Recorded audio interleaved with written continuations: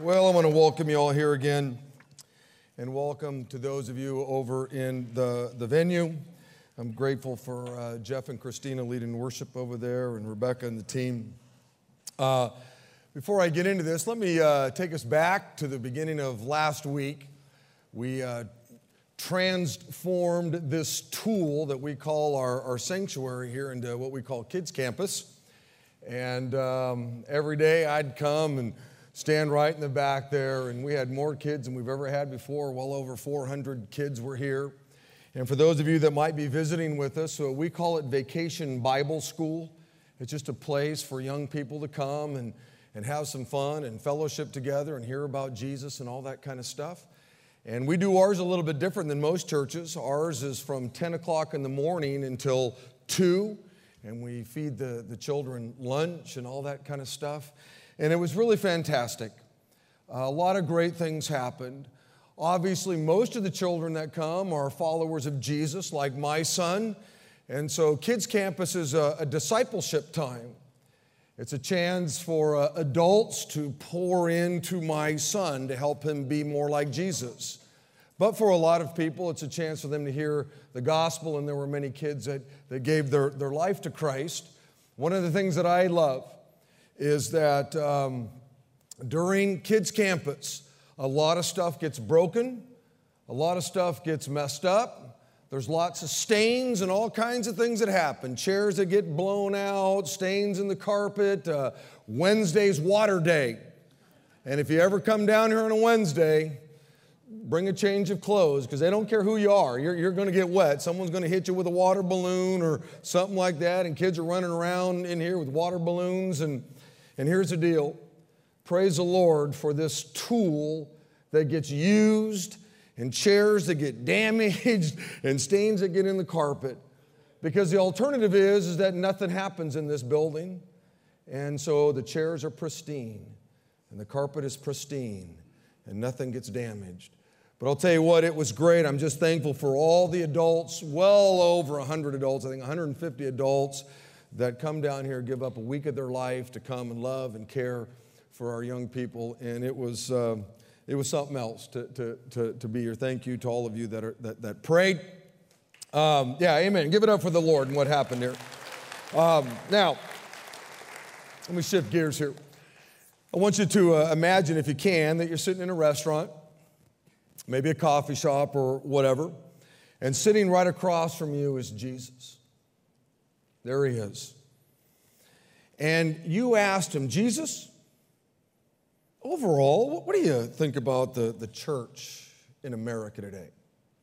Overall, how do you think the church is doing? I know you got your wackies over here and you got your wackies over here, but overall, how do you think the church in America is doing? Let me add this, if I could.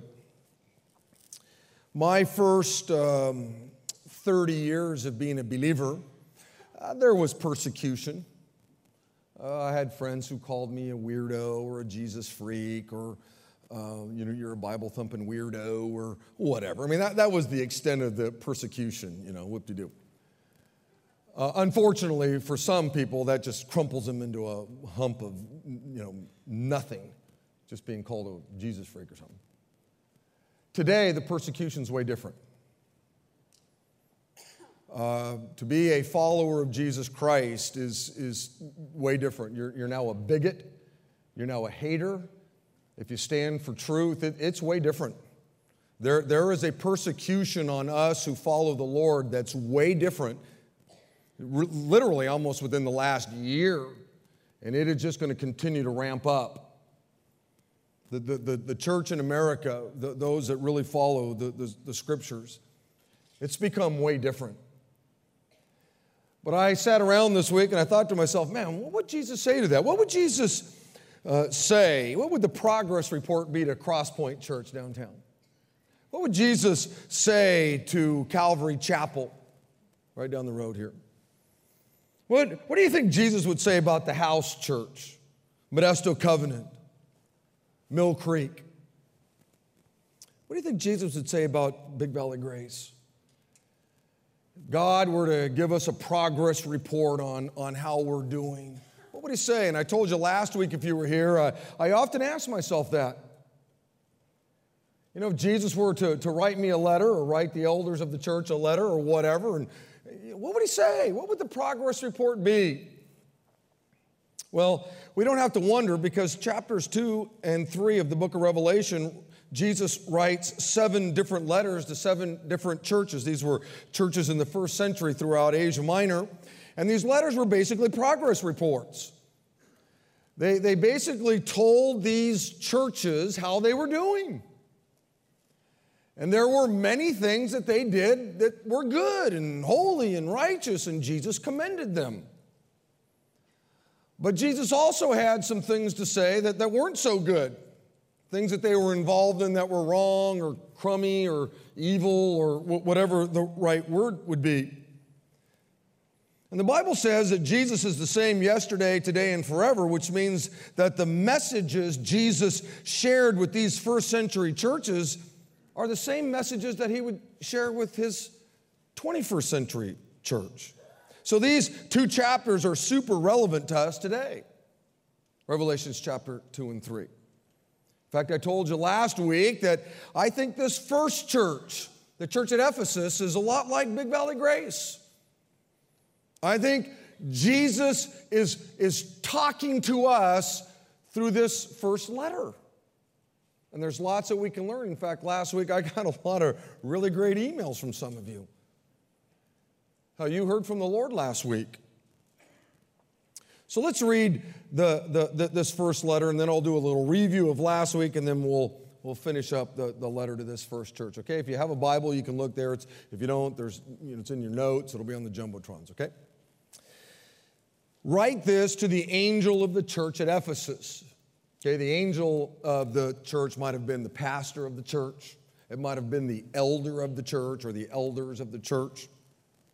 The one who holds the 7 stars in his right hand and walks among the 7 golden lampstands says this. The 7 golden lampstands are the church, and it's Jesus who walks among the church. Jesus says, I know what you do, how you work hard and you never give up. I know you don't put up with false teachings of evil people. I know you've tested those who say they're apostles but really are not, and you found that they are liars. You have patience and have suffered troubles for my name, and you haven't given up. But I have this against you.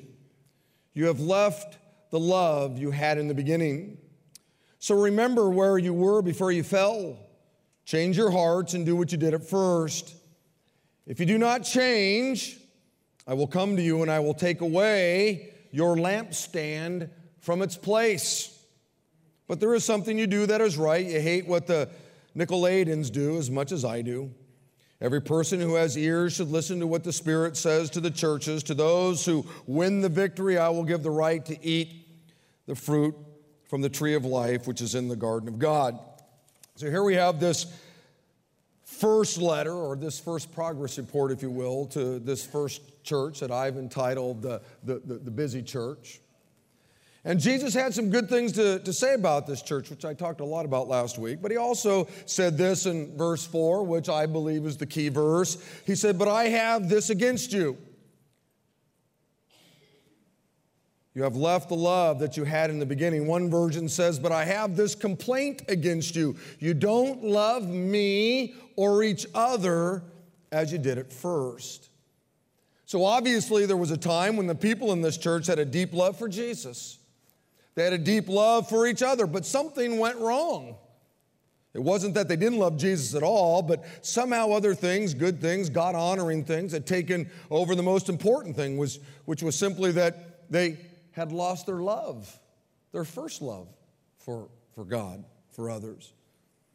And all of us can relate to this, if we're honest.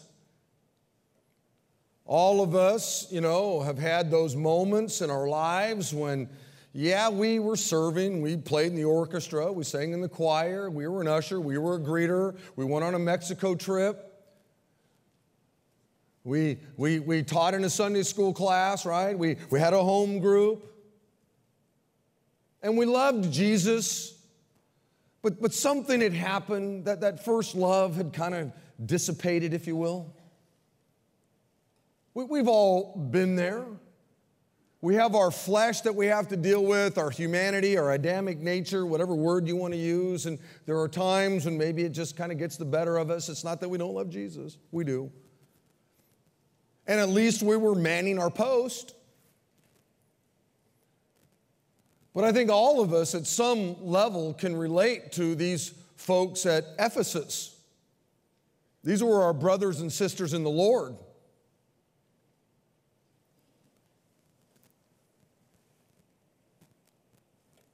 Any one of us can lose our first love or our love for people, which is why this is an important message. In fact, verse 5 tells us just how serious this message is. Everybody look at verse 5. Jesus says, change your hearts. Change your hearts. Some of your Bibles say, repent and do what you did at first. If you don't change, if you don't get back to that first love for me and for others, I will come to you and I'll take away your lampstand from its place. In other words, I'll remove you. This is serious business to God. Your love for God is serious to Him. Your love for others is a serious issue. God says if you don't get your act together, if you don't start loving me and loving others the way you used to, man, I'm going to shut you down. Jesus said in Matthew chapter 22, you must love the Lord your God with all of your heart, with all of your soul, with all of your mind. This is the first and it's the greatest commandment. It's the most important thing. Come and sing songs to Him. God wants you to do that. But it's not the most important thing. Come and give an offering. Nothing wrong with that. God wants you to do that, but it's not the important thing. Make sure you know all the names of the books of the Bible. You need to do that, but God says that's not the most important thing. Know all the doctrines. Have them all lined up, man, and get them all squared up. You need to do that. But God says that's not the important thing. The most important thing is that somehow in the midst of all the stuff, the singing, the giving, the serving, the studying, all the stuff, the greatest thing you do with your life is that you love the Lord. You love Him. And the second greatest thing, and Jesus says they're equal, is that you love other people the way you love yourself. You love your neighbor as yourself.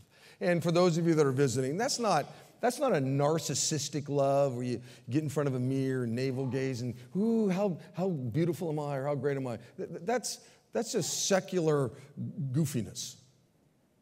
What that means is this. I loved myself so much today that when I got up, I gave myself some food. You all loved yourself to the degree that you met that need in your life. You fed yourself. When it's cold outside, I love myself so much I put a warm jacket on, you see. I meet a need I have in my life, and you do the same thing. And Jesus says, that's great. You need to meet your own needs. You need to feed yourself, Rick. If you're cold, put a jacket on. You need to do that. You need to love yourself. Just don't stop there. Love others the way you love yourself. Make sure other people have food to eat too. Make sure other people have warm clothes to put on too. Take care of you, but just make sure you also have a love for others. You see, and this is a church that I think does that well. Dr. MacArthur said this. He said, to be a Christian is to love the Lord Jesus Christ. But the Ephesians' passion and fervor for Christ had become cold, mechanical orthodoxy. Their doctrinal and moral purity, their undiminished zeal for the truth, and their disciplined service were no substitute for the love that we're to have for Jesus.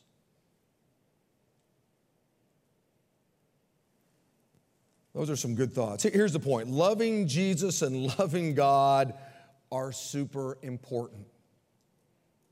Very important. So last week I gave you 2 ways that you and I can make sure that Jesus stays number 1 in our lives, okay? Ways that we can, maybe keep our intimacy with the Lord as a priority. And today I'm going to give you 2 more. But before I do, let me quickly remind everybody what I shared last week, okay? Especially for those of you that might be visiting with us today. Number 1, I shared this last week. You keep your intimacy with Jesus alive and well when you keep listening to Him. Verse 1 says, write this to the angel or the pastor or the elder of the church at Ephesus, the one who holds the 7 stars in his right hand and walks among the 7 golden lampstands, that's Jesus, says this. Beloved, Jesus has something to say to you.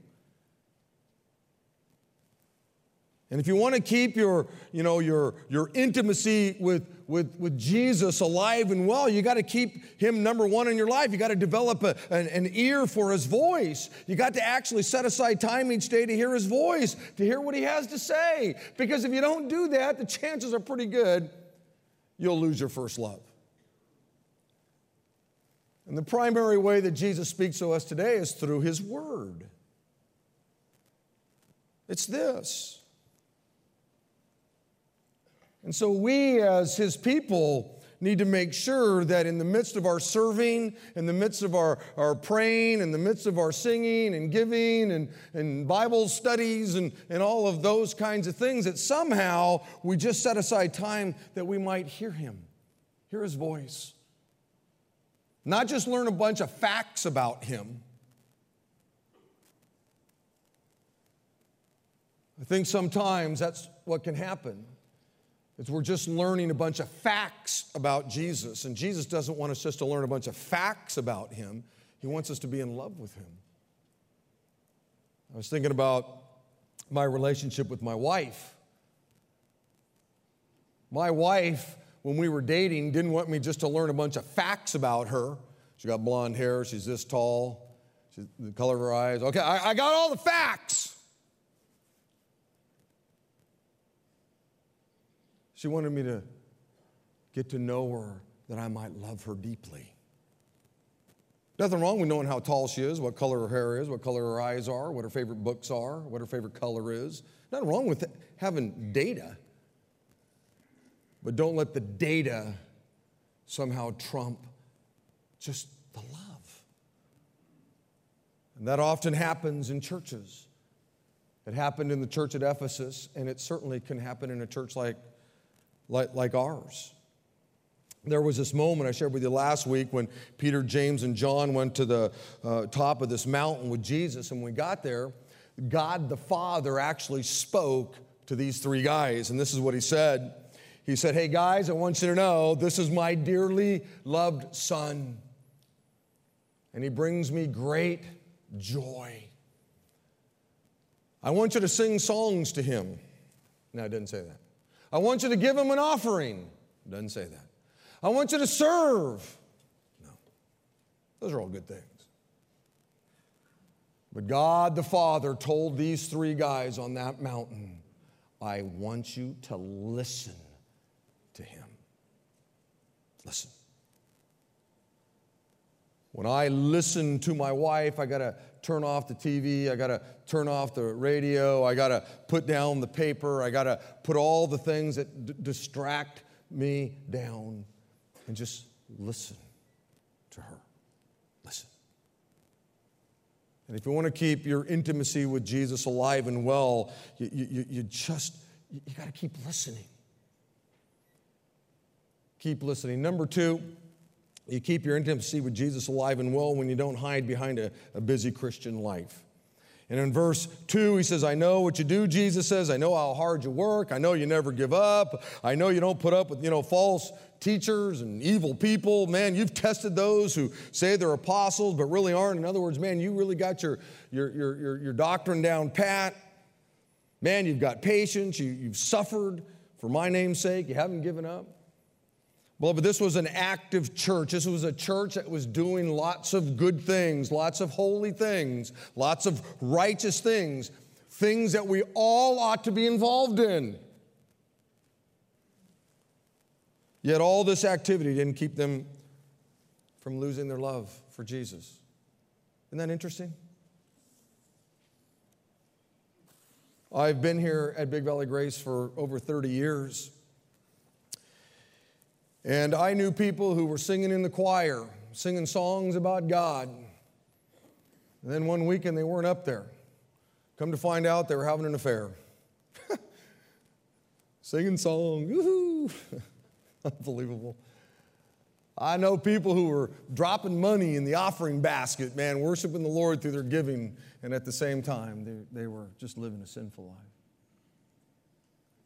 Know people who taught in Sunday school classes who, on the outward appearance, they were busy. They were doing all these great things, but then one weekend they're not here, and you go, where did you hear about so-and-so? No, what? I just prayed with them last week. I just saw them serving in the children's ministry last week. What happened to them? Obviously, their first love had gone somewhere else, and they had a new love, if you know what I mean.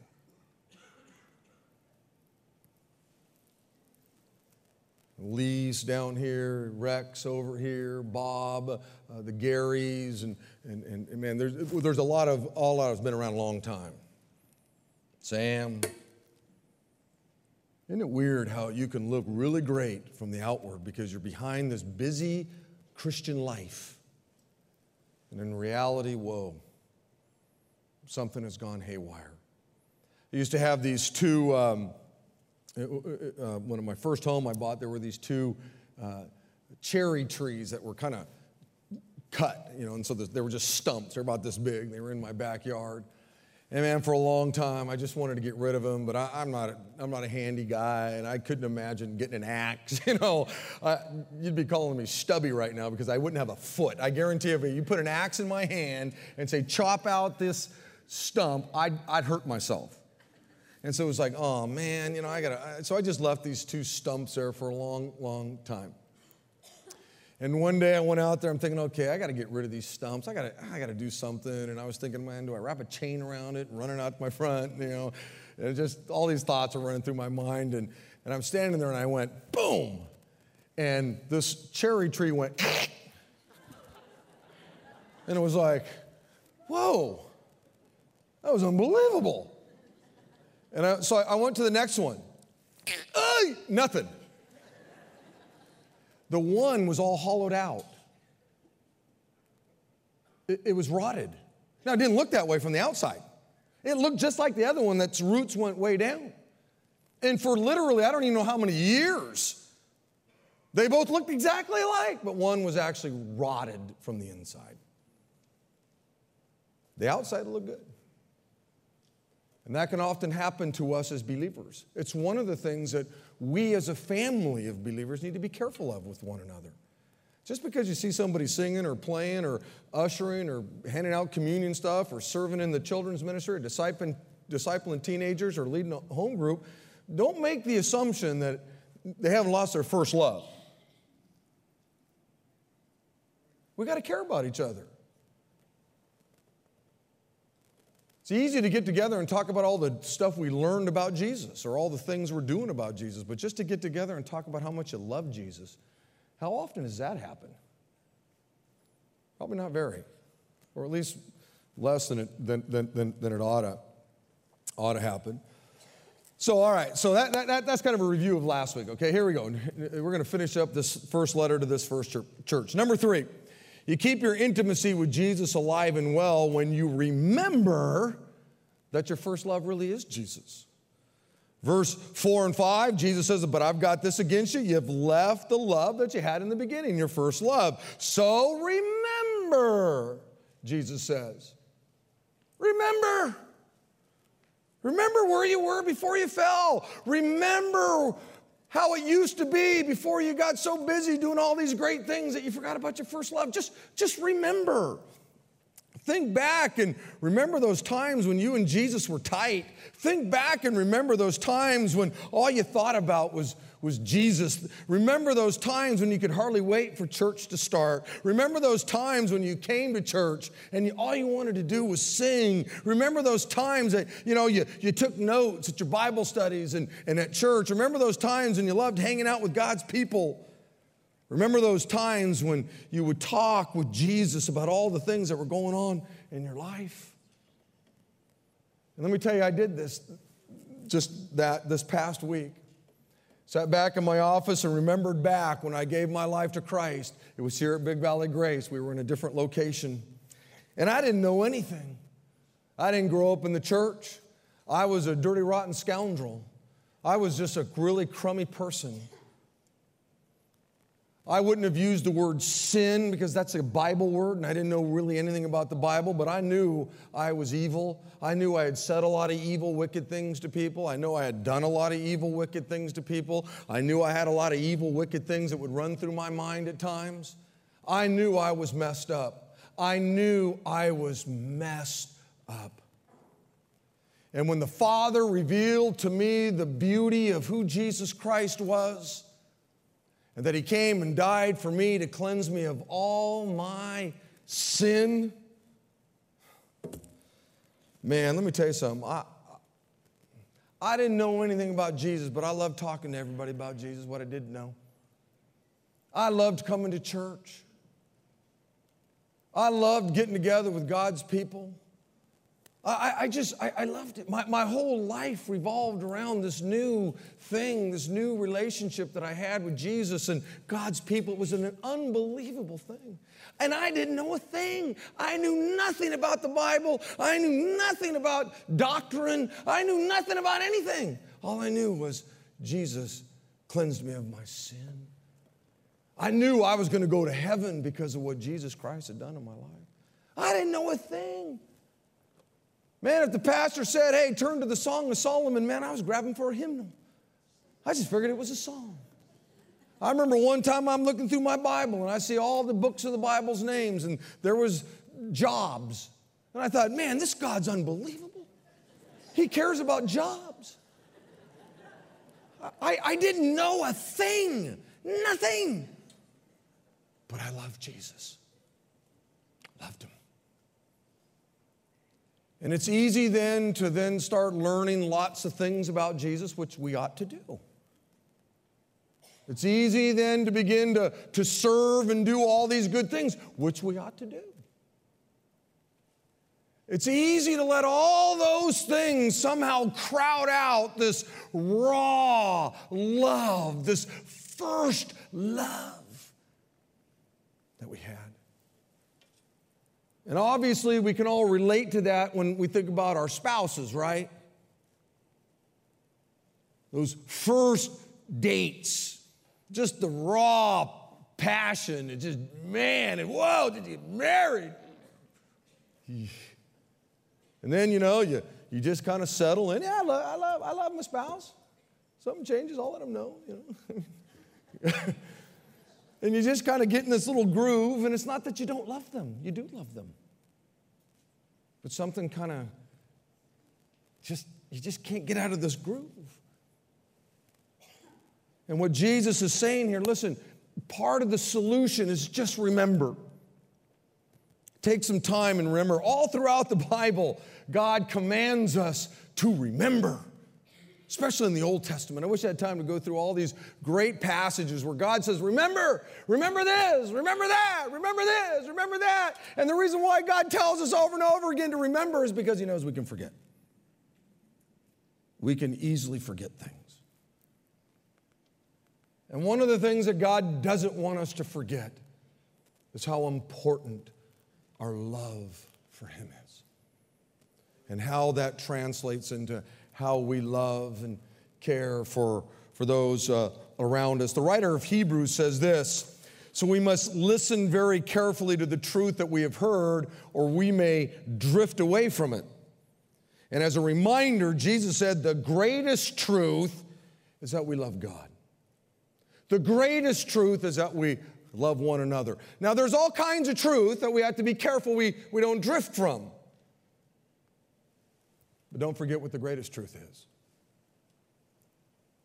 But what often happens is that we do begin to drift from this. We lose perspective. The church at Ephesus had drifted from this truth.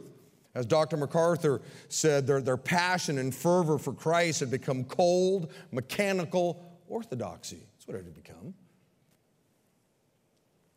Which might describe some of you here today. It's not that you don't love Jesus. It's just that your love for him has gone somewhat cold. And one of the ways you recapture your first love is by simply remembering. Now, let me tell you one of the great ways that will help you remember your love for God. When you verbally declare to him and to those around you that Jesus is your greatest love. When you verbally talk to God and you don't share with him all of your prayer requests, all the stuff you need him to do for you, but you just simply tell him how much you love him. And you just verbally tell somebody else, I just want you to know how much I love Jesus. Not, I want to tell you all the doctrinal things about him. Or let me give you 6 things about Jesus Christ that you ought to know. But you just simply talk with others about your love for Jesus. Because when you talk to God about your love for Jesus, or you share with somebody else how much you love Jesus, you can't help but remember how much you love Jesus. Nothing wrong with talking about how much you love serving Jesus. You love singing in the choir, you love playing the piano, or you love playing the trombone, or you love your small group, or ushering, greeting. Nothing wrong with that. I think there's a place for that. But don't forget just to simply tell other people how much you love Jesus. I just love Jesus. I just love him. Now let me kind of share something here with you. I want to lay out, if I could, this love thing for you, just real quickly. The Bible says that God created you. Just kind of follow this reasoning, if you will, for a moment. Psalms 139 says, "For you created my inmost being. You knit me together when I was in my mother's womb." You can't miss the idea that God is the one who put us all together inside our mom's wombs. Whether you know your mother or not, whether your mother gave you up for an adoption or not, whether your mother cared about you or not, it doesn't matter. God was at work inside some woman's womb, and he put you together. He created you. God's crazy about you. The Bible says, "For the Lord takes delight in his people." Is that just crazy? Listen to what Zephaniah said. Zephaniah said, "The Lord your God is with you. He's mighty to save. He will take great delight in you. He will quiet you with his love. He will rejoice over you with singing." This is so crazy. God cares deeply about you. Peter said, "Look, cast all your anxiety onto him. Pray. Take all the stuff of your life, go to him." Why? Because he cares about you. God protects you. He strengthens you. He guides you. He heals you. He provides for you. He gives his peace to you. He's building a special home for you in heaven. He forgives you. He cleanses you. He gave you his Holy Spirit. He made you alive when you were dead. He made you holy and righteous. He made you an heir to everything he has. Why? Why does God do all these things for you? Beloved, God does all these things and more because he loves you. He just loves you. God said this to the prophet Jeremiah. He says, "I've loved you with an everlasting love. I've drawn you with loving kindness." And what does God want in return for all of these things that he's done for you? And I just basically scratched the surface. God wants you to love him back. Once again, Jesus said the greatest thing that you can do with your life is to love the Lord your God. With all of your heart, with all of your soul, with all of your mind, with all of your strength. God does all these things for you. And then he says, look, here's the greatest thing now you can do. Is you love me. You love me with everything you've got. Why? Why does Jesus want you to love him back? Because when you love God back, it brings him pleasure. When you love God back, it makes him happy. Listen to what Psalms 147 says again. "The Lord delights in those that fear him." And that's an Old Testament way of saying the Lord delights in those that love the Lord, that have given their life to Jesus, you see, that have prayed to receive Christ into their life. One version says, "The Lord is pleased only with those who worship him and they trust and His love. Beloved, when you boil it all down, worship at its core is loving God back with all of your heart, with all of your soul, with all of your mind, with all your strength.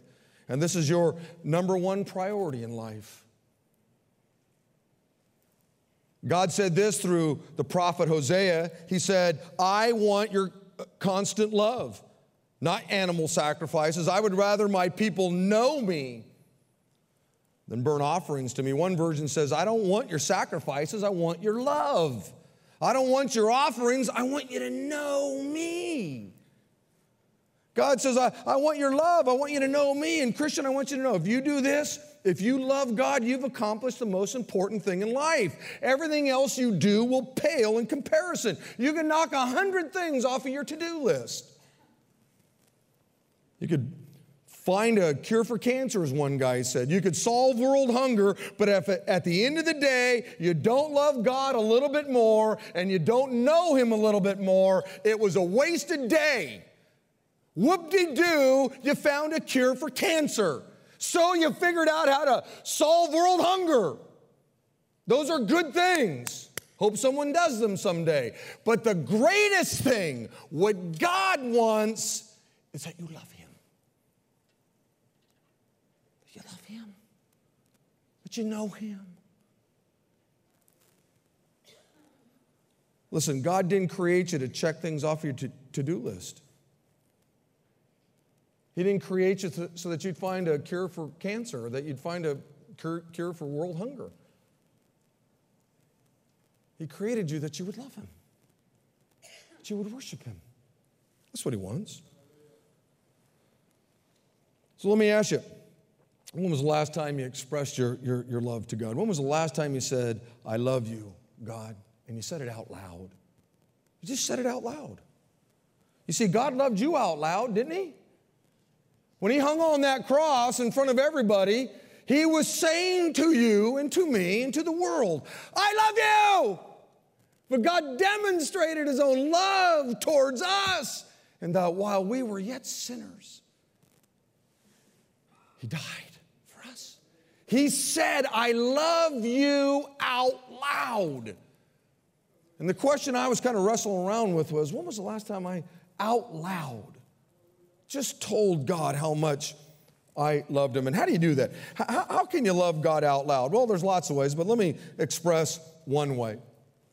And one simple way to say, God, I love you out loud is to thank Him. Is to thank Him out loud for all that He's done. God, thank you for the friends that I have. I've got some great friends sitting in this room right here. And I'm thankful. And I spent some time this week out loud saying, God, thank you for my friends. Thanking God for the church that cares about me. Thanking God for creating all the different kinds of flowers. Thanking God that you live in America. That we can come here at least today and worship in freedom. Thanking God for putting a roof over your head. Thanking God for supplying the food that you have. I wonder how many of you sit down for breakfast, you sit down for lunch, you sit down for dinner, and you don't even say thank you, God. Like somehow, all the dough you have is yours so you could buy the food to either, barbecue at home or buy in a restaurant. It's all God's. He's the one who gave it to you. And just to say, God, thank you for this food. It's one of the ways you're saying out loud, I love you, God. I love you.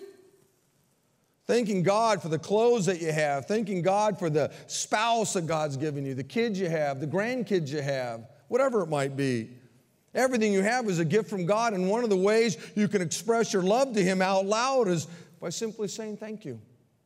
Saying thank you. We sang that song, give thanks with a grateful heart, give thanks to the Holy One. And hopefully it becomes more than just a song. Hopefully it stays within you and you go, you know what, I had to spend some time loving God out loud this week. Just by saying thank you. Number 4. You keep your intimacy with Jesus alive and well when you take some action to keep Jesus number one in your life. Jesus says, I want you to remember where you were before you fell. And then he says this. He says, change your hearts. Repent, turn, and do what you did at first. And you underline that word change in your notes or in your Bible or whatever. The only way you and I can change something like your heart is you got to take some action, because if you don't take any action, nothing's going to change. So what are some actions that you can take to keep your love for Jesus fresh? Well, let me give you a couple. Number one, action step number one is you got to repent of any sin in your life. Change your heart, Jesus said. Repent from whatever it is that caused you to lose your first love for Jesus. 8 times in the book of Revelation, chapters 2 and 3, Jesus calls for his church to repent. And I think that God is calling some of you in his church here to repent. There are some things that have gotten in your life that have become more important. And like the church at Ephesus, they may be good things. They may be holy things, righteous things. But those things have somehow crowded out that first love that you've had for Jesus. But there's all kinds of sin out there. There's the sin of pride, the sin of materialism. Let me tell you, materialism. Man, you go to work and you work and you work and you work and you work and you work and you work so you can just buy more and more stuff. And you're busy buying more and more stuff, and that'll crowd out your love for God. Obviously, it's your love for stuff. I'm not saying you don't love Jesus. There's the sin of sexual sins, adultery, the sin of lying. There's the sin of busyness, right? There's all kinds of sin out there. We call these sins of commission, but there's another kind of sin that James talks about. In James chapter 4, it says, anyone who knows the good he ought to do and he doesn't do it, sins. These are sins of omission. In other words, you can do nothing and still sin.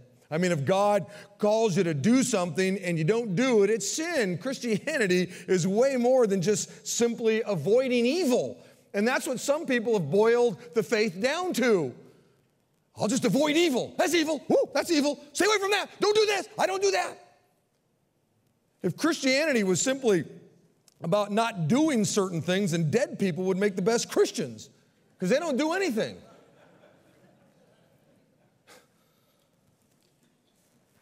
There are some things that God actually calls us to do. And when you don't do them, that's sin. God has called some of you to join this church. God has called some of you to share your faith with your friends. God has called some of you to start giving. God has called you to join the band. If God calls you to do something and you don't do it, it's sinful. So you got sins of commission and sins of omission, but regardless of the type of sin, they need to be repented of, because if you don't repent of them, your love for Jesus it's going to fade. Acts chapter 3 says this, now repent of your sins and turn to God so that your sins may be wiped away. Then times of refreshment will come from the presence of the Lord. Listen, when you change, when you repent, let me tell you what happens. You're heading down a road. You're doing whatever it is you're doing. It's just sinful, and it's causing you to mess with your first love. When you turn, you know what you're turning to? You're turning and you're looking in the face of Jesus. That's what you're turning to. You don't turn from that and there's Jesus, with a whip. Yeah, turn, come on. Who'd want to turn to that? When you repent of your sin, you're going down some path and you turn and now you're facing Jesus again. The one who hung on a cross for you. The one who loves you deeply. He created you, cares about you, is crazy about you, protects you, heals you, all those things. Remember all those things? Made you an heir to everything he's got. It's a beautiful thing to turn, repent, and just look back into the face of Jesus. It's a beautiful thing. And action step number 2 is you just repeat the things that you used to do. Jesus said, hey, here's what I want you to do. I want you to change. I want you to repent. And then just do what you did at first.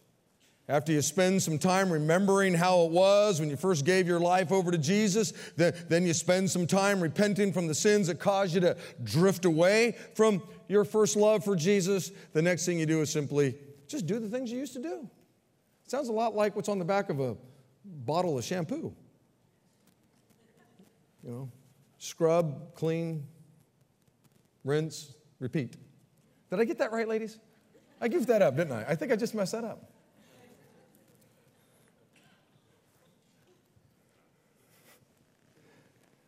You know, one of the things I love about the Lord is that it's a pretty easy thing, isn't it? We're not building the space shuttle here.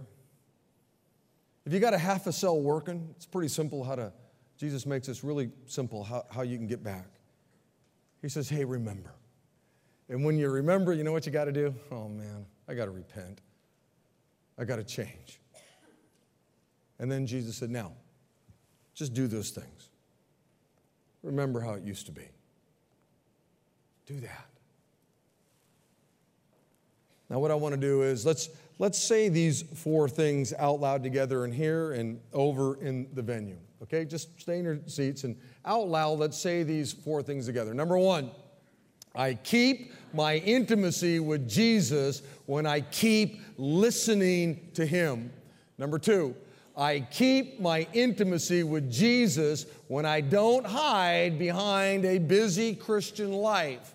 Number 3, I keep my intimacy with Jesus when I remember that my first love is Jesus.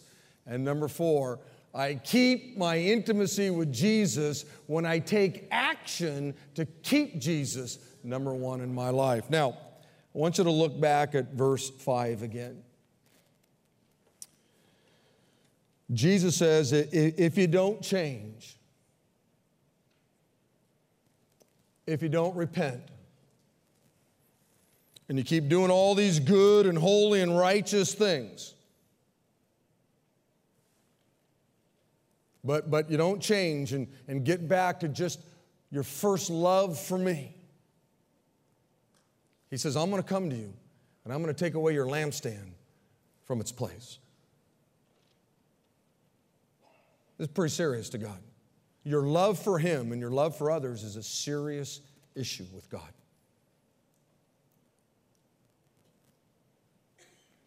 It's more serious than I think we, the church, really understand.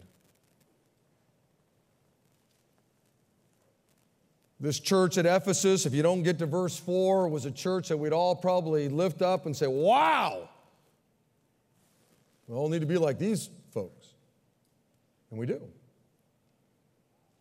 But loving the Lord with that first passion and loving others, caring about others, whoa. And obviously, Jesus writes this letter to a church family. But I think that there are also individual components to it. That you as an individual need to look at your own life and say, have I? And if you have, my strong admonition to you is change, repent, do the things you used to do. Because verse 5 is true. He'll deal with it. You either deal with it, we deal with it as a church, or He'll deal with it. And it's just always better that we deal with it. Why don't you stand over in the venue? Why don't you stand? And I'd like for you just to close your eyes for a second. Over in the venue, close your eyes. Everybody in here, close their eyes. And in just a moment, Pastor Scott's going to pray here, and Pastor Scott Stubbert's going to pray over in the venue. But while your eyes are closed, let me just tell you something. As we have taken the last 2 weeks, or maybe you've just been here today, do you recognize maybe the fact that you've lost your first love? A lot of good things have kind of crowded out the first love. Our eyes are closed and all that, but if that's you, would you raise your hand? Just to say, hey, Pastor Rick, I recognize that in my life. Yeah, I see you up there. Yeah, cool. Yeah. Yeah, all over. I'm sure there's some over in the venue. A whole bunch of people last night raised their hand too.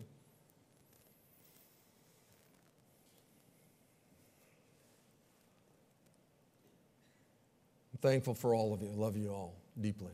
This is a great church. This is a great church. But Jesus has written us a letter. And may we all take it to heart. And those of you that you're sensing maybe your first love is kind of waning, hey, spend some time remembering, repent, and maybe just get back to doing some of those things. And if you're here and you'd like for the spiritual leaders of the church to pray with you, the altar room is available. Over in the venue, we have an altar room. We'd love to pray with you. We've all been there. Maybe you're here and you want prayer for your marriage, your teenagers, your grandkids, your parents, your health. The altar room is available. Take advantage of it. Pastor Scott, would you close our time now?